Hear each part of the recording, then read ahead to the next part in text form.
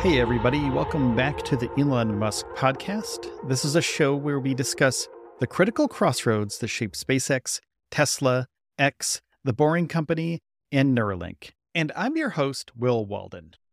Controversy surrounds Elon Musk, the CEO of SpaceX and Tesla, over allegations of drug use, including incidents involving cocaine, LSD, and ketamine. Now, these claims have raised concerns about Musk's well-being and the potential impact on his companies and their stakeholders. Musk, however, refutes these allegations, stating that 3 years of random drug testing by NASA found no evidence of drug or alcohol use. The situation gained traction after Musk smoked marijuana on the Joe Rogan podcast in 2018.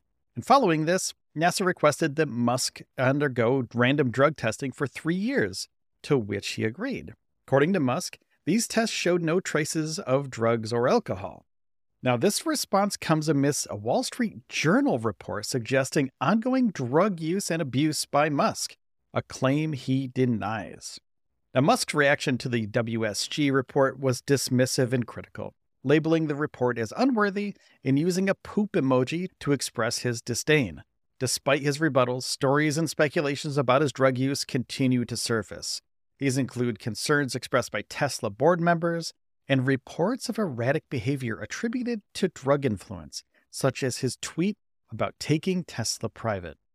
Now, NASA's involvement escalated after Musk's appearance on Rogan's podcast, leading to a $5 million probe into his drug use.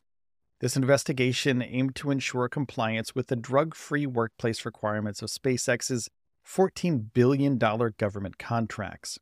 The results of this investigation, however, remain undisclosed. Representatives for Musk and his companies, including SpaceX, Tesla, and X, formerly Twitter, have not provided immediate responses to inquiries about these allegations. Musk himself has been relatively quiet on the issue, aside from his dismissive tweet following the WSG article.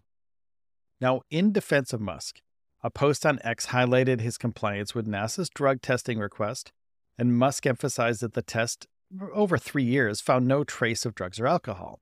His attorney, Alex Spiro, did not immediately respond to any requests from the Wall Street Journal report either.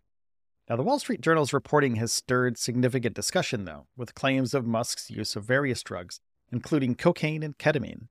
Now, despite these allegations, the Journal stands by its reporting. The situation has reportedly caused unease among senior figures at Musk's companies, with a Tesla board director even opting not to run for re-election due to concern over Musk's alleged drug use. The Wall Street Journal report also suggested that SpaceX executives worried about Musk's state during a company meeting, hinting at possible drug influence.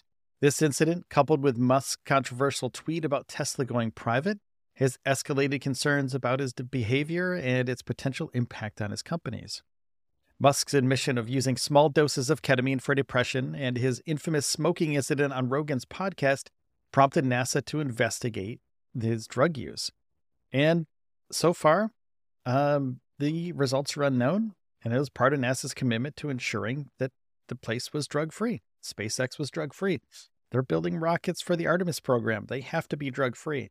And also, they're sending people to the International Space Station and satellites with their Falcon 9 rockets. Now, Musk has acknowledged SpaceX employees' compliance with drug testing requirements following the Rogan incident. This adherence was crucial as SpaceX, being a NASA contractor, had to uphold laws pertaining to drug-free workplaces. Musk's comments suggest his awareness of legal and contractual obligations related to drug use. And NASA's investigation into SpaceX's workplace safety, including drug use, was extensive. It covered multiple SpaceX facilities and involved interviews with a significant number of employees, hundreds of employees.